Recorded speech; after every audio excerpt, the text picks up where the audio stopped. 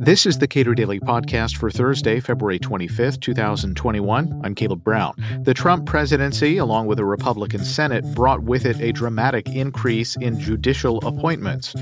But last year, Donald Trump lost the White House and Republicans lost the Senate. So what is the state of the conservative legal movement after the Trump presidency? Billy Easley is a senior policy advisor at Americans for Prosperity. We discussed his new essay at libertarianism.org, The Myth of Trump's Judicial Success. What was the upside of the Trump administration with respect to judges? The numbers. I mean, the sheer numbers of how many people who are principled conservative activists who we managed to get through the Senate. Over 200 nominees were confirmed.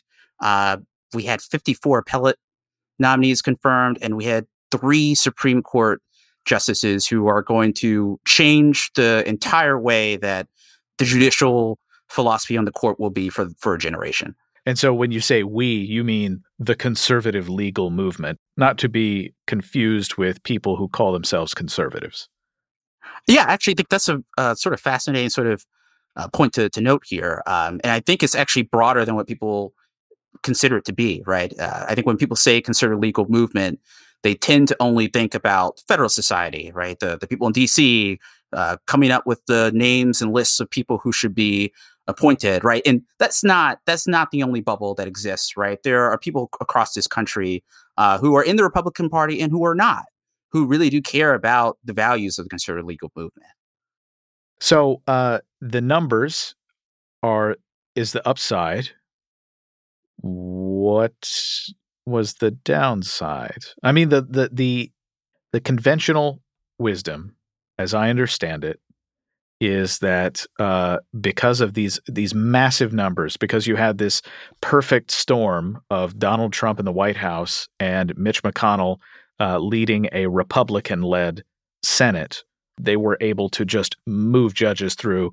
And the Washington Post had this sort of parody story about Mitch McConnell approving his 8,999th judge, and the America is otherwise just this vast wasteland, and he's single-mindedly focused on approving one more federal judge. What's the downside then? I mean, it seems like a good talking point. 2 downsides. One, the erosion of the rule of law.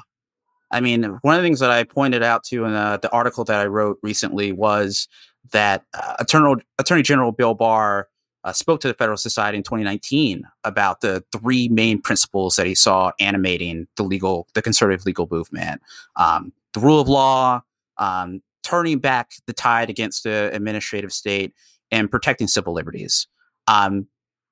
And I believe that the Trump administration failed on all 3 of these counts, especially with regards to the rule of law. And I think that sort of failure wasn't just an implicit failure or a failure of absence or omission. It truly targeted the rule of law and tried to undermine it in order to prop up a specific individual, Donald J. Trump. And I don't think that benefited either the country or the movement. Okay, so it's if the conservative legal movement won this massive victory in having all these federal judges appointed. Before we started recording, you mentioned that appellate judges are the number of appellate judges we should give particular attention to, because these people are deciding some very difficult things. Yes, and I'm glad you noted that. So there's been 54 appellate nominations who passed out of the Senate during the Trump administration. That's huge. And there are some rock stars on there. You have Stefanos Bibas, who's on the Third Circuit. He wrote a fantastic book on the immorality, really, of the criminal justice system. And the sort of opinions that we're seeing from him sort of reflect a really fascinating view of civil liberties and how it connects to the criminal justice system, but also the limits. Like he truly recognizes that he can only do so much in the judicial sphere, right? That's the sort of balance that we really want to see in our judges. And I think that's great. I think that's going to change the contours and discussions about that of the issues that prop up on the appellate level a great deal. Still not worth it. Still not worth the trade to be. Okay, and the trade was Donald Trump in the White House and his general demeanor and manner of engaging with uncomfortable facts. It's more than that, because his general demeanor doesn't go far enough on this point. It was his actual rhetoric in the positions that he was willing to prop up in order to benefit himself. So the 2 points that I would really sort of point to is, first of all, how he readily and consistently tried to separate judges out into like Obama judges or Trump judges, right? Like to a degree where even the Chief Justice Roberts had to come out and say, hey, that's really not appropriate. It's really important for the public to view, us as they like to call themselves judicial brethren, right? When we all don the robes, we sort of shave off our political affiliations. And I think that's a very important thing to sort of highlight. And the other thing, beyond the insurrection, is the phone call he did to Georgia's Secretary of State, which, in my view, was probably just as much of a grounds for impeachment as the insurrection was. And arguably illegal under both federal and Georgia state law. I mean, I believe the Georgia AG has said that he's going to investigate this. So, yes. Donald Trump was in office for 4 years. The federal judiciary was remade in a pretty significant way, and now he's not in office. You think then, therefore, that there are some substantial lingering effects of Donald Trump's time in office that means bad things with respect for the rule of law? We lost the moral high ground. So yes, I do think it has lingering effects. You say we, the conservative legal movement, lost the moral high ground. Well, what does that mean? It means that it becomes much harder for us to go to people who either are against conservatives, right, or have a progressive viewpoint, or people who are on the sidelines, right, who really don't have a really focused view on what the legal movement should be or what principles should, dictate who should be a judge or not, right?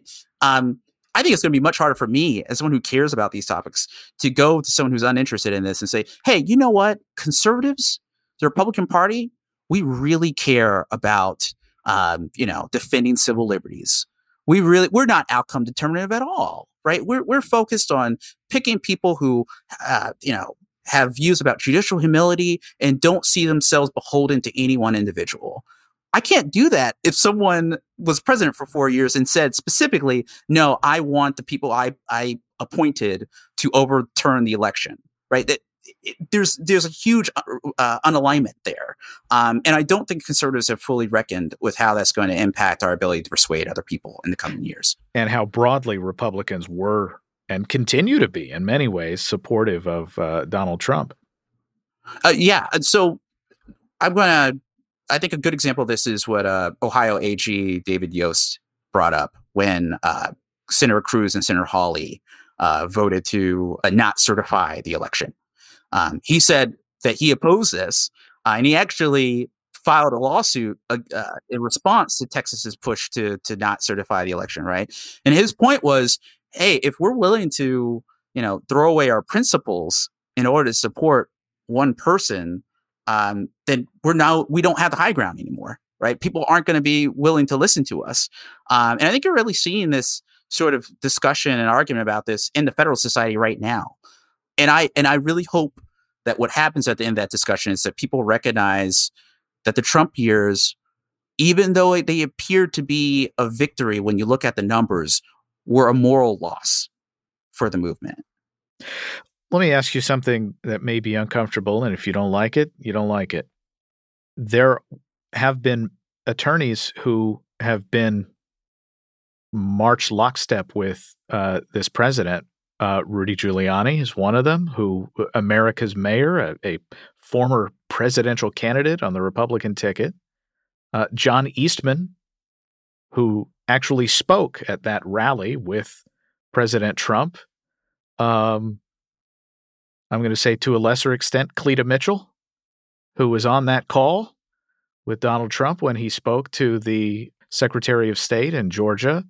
To what extent are the attorneys who have been, one, well regarded within the Federalist Society, Rudy Giuliani perhaps accepted, but also sort of hitched their wagons to this particular president? How does a group like the Federalist Society think about that fact? I mean, I know you're not king of the Federalist Society, but how do you view it?